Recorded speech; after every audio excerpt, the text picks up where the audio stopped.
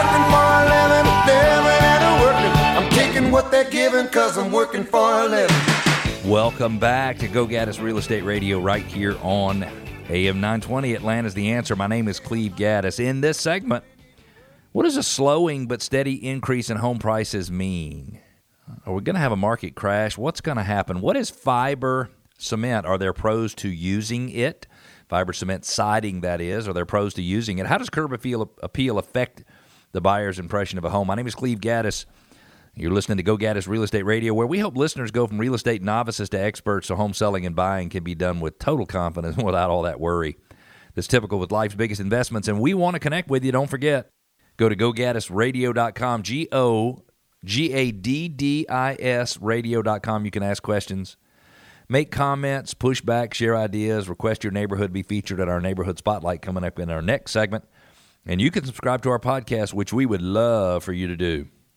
So what does the steady but slow increase in home prices mean for buyers and sellers? The housing market is finally starting to level out, and people are feeling cautiously optimistic. I get questions every day saying, hey, how is it? Is the business amazing? It is amazing. And the reality is business has been good for real estate brokers. It's been very difficult, though, for people who represent buyers in transactions, and it's been very difficult for buyers. So I really feel for the buyers that feel like they've been shut out of the market because, these people got plans. They want to move on with life. They want to buy a home. They want to start a family. They want to do whatever it is they want to do, and they don't want to be held back by not being able to find a home. According to Dr. Lynn Fisher, who's the Deputy Director of the Federal Housing Finance Agency, that's the agency that oversees Fannie Mae and Freddie Mac, the two big government-sponsored lending institutions. Annual house price gains remained extremely high in August, but the pace of month-over-month gains is starting to slow down. That doesn't mean, according to her, that home prices are at a risk of declining. They are really still continuing to climb at double digits throughout the country, but it's not nearly as fast as they were climbing before. For home buyers, it may not sound like much, but the good news is that the peak in annual gains is likely over for the moment. And it could make it a bit easier for some potential buyers to jump back into the market, and that is good news. As home price appreciation starts to slow down, it might provide some other opportunities.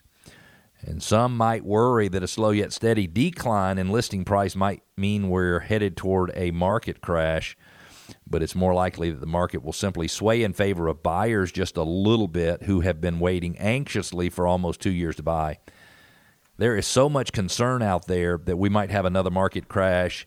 And the market crash, in my opinion, I'm not an economist, but in my opinion, the market crash or the recession from 2008 to 2012 was not necessarily caused by decreasing house prices. Decreasing house prices were caused by lax lending standards all throughout the United States. And if you look at the lending standards over the last 8 years, 9 years, they are very, very different. Actually, if you look at it over the last 10 years or 12 years, they're very, very different than they were from 2000 to 2006 or 2000 to 2007. Back then, you had liar's loans. You had a lot of people getting loans that had credit scores that didn't exist or were under 600 or under 500. And I read a report not too long ago that talked about loans given to people with credit scores 620 or under, and that number was like 1/5 of what it was from 2000 to 2006. So the reality is that there is a lot of stability in the market. Plus, people have lots of equity in their homes. And imagine owning a $400,000 home yourself and having $200,000 worth of equity. Just how hard would you fight to keep that home? Would you let the lender foreclose on it? Would you let the price go down or have it be sold as a distressed property? I would say you're probably thinking, heck no, there is no way I would do that. There's no way I'd let somebody come in and take $200,000 of my equity. And if people have a lot more equity, then they have a lot more control of what happens. So if you have $200,000 in equity, worst case scenario, you can sell your home, pocket the $200,000, and move on with life, even if you can't afford to keep it. And so when people have equity in their home, they're much more serious about hanging on to that home. So I really don't believe we're in a pricing bubble and we're going to see things collapse. For sellers, they still have the upper hand in the market, and because there's still a very limited amount of inventory available for home buyers. And sellers in most areas around the country can still expect high enough demand to close at or very near the list price if the home is priced correctly, and they can still expect to close quickly since the average amount of days on the market is still fewer than last year. Now, that does not mean that you must close quickly. So as a home seller in a market where there's not enough inventory, you have an advantage and you can extend the closing. I've seen sellers have a closing that takes place 6 months from now because buyers were desperate to be able to get a home under contract to buy. Real estate is still expected to appreciate faster than usual through the end of the year.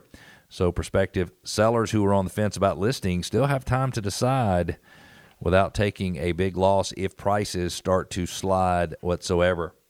So the reality is, and if I have to sum it all up, slowing price increases will be way better for buyers than it will be for sellers.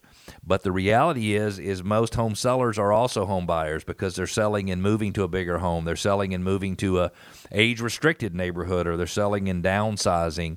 And so if the market on the buy side or the sell side softens, any little hit you might take on the sell side, and I don't mean a hit as in taking a loss, I mean a hit as in getting less appreciation than you thought you would be offset by savings on the buy side of the transaction. I don't know if you've ever thought about that, but it's a real interesting market dynamic.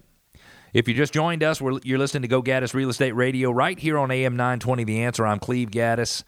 My family's been in real estate in Atlanta for 35 years. We live, eat, breathe, and sleep real estate, and we would love nothing more than to help you make the best decisions buying, selling, or investing in real estate all throughout Metro Atlanta. You can find us at GoGaddisRadio.com, or you can just call us at 770-497-0000. I'd love to talk to you.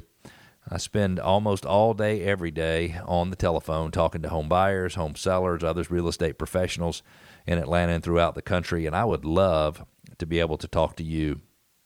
We got a listener question. We're house hunting, and I see the term fiber cement. Exactly what is it, and why is that a good option for the exterior of a home?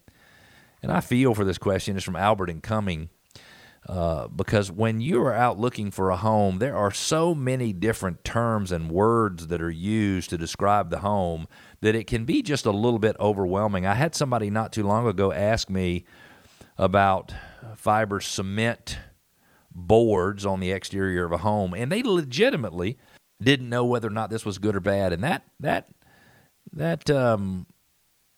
makes me sad. The reality is there are so many things about buying a home or selling a home that you need advice on, and I just wish that everybody had something that they were working with, someone they were working with who they could trust to give them the best information and the best advice possible. And the truth is fiber cement siding is really, really good. The modern version of fiber cement siding dates back to 1980s. They made pressboard siding that was really made out of extruded, hard-pressed under tremendous pressure cardboard with a sort of an envelope on the outside of it. The issue was a lot of that was not installed correctly, and so this wallboard on the outside of the house, this LP or Georgia Pacific or all different kind of brands of siding on the house, they would just rot and fall off the side of the house. It's really sad.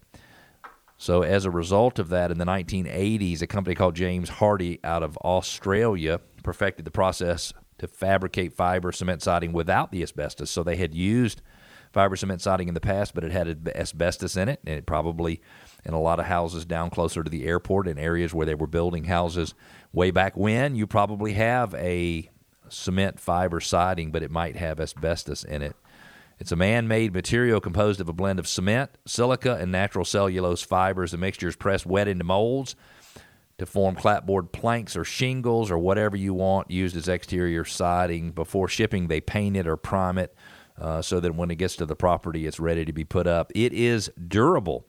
It's considered the most resistant to common enemies of residential siding. The material doesn't rot, warp, and is crack resistant, although I have seen some cracks when it's not installed correctly. UV exposure does not degrade it, and it resists hail, snow, and ice. That's a pretty dang good list. It's environmentally neutral. It's considered environmentally inert and does not degrade into damaging damaging substances. Very easy for me to say on today's show. It lasts a long time. It typically offers an estimated maximum 50-year life for non-back-coated products and 75 years for back-coated versions. And then provides additional safety. Wood siding adds more fuel and more flame to house fires. PVC and vinyl siding requires temperatures around 700 degrees to actually ignite. However, it melts and falls off the house at temperatures as low as 175 degrees. Fiber cement siding is generally unaffected by both heat and flame. So I think if you're looking for a home and you're okay with the exterior of the home having siding, in fact, a neighbor in my neighborhood removed all of the synthetic stucco from her home and replaced it all with a fiber cement siding. She has fiber cement shakes that look like cedar shakes. They don't look cedar, but they look like a cedar shake that's been painted. And then she has lapboard siding, and the combination of the two with this stone water table that goes up just underneath the windows on the front of the house is absolutely gorgeous. Got a listener question from Jim and Austell. Our home is on the market, and we keep receiving complaints that the home looks old. We had it freshly painted and pressure washed prior to listing, so we're confused by the comments. I can't imagine Jim and how stuck he feels because people are saying the house that he thinks is beautiful is old and ugly. In many cases, Jim, if you've had it pressure washed and painted, it's a matter of how big the shrubbery is in the front of the house. And I invite you to go out to the street, look at the front of the house, and see what you would need to do to have the shrubs in the front of the house not exceed the height of the bottom windowsill on all of your windows. Jim, I think that would solve your problem. We're going to take a quick break.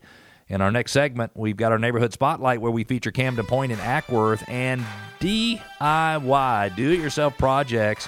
Are they a good or a bad thing for a novice to try when they're preparing to sell a house? Stick with us. We've got these topics and more. We'll be back.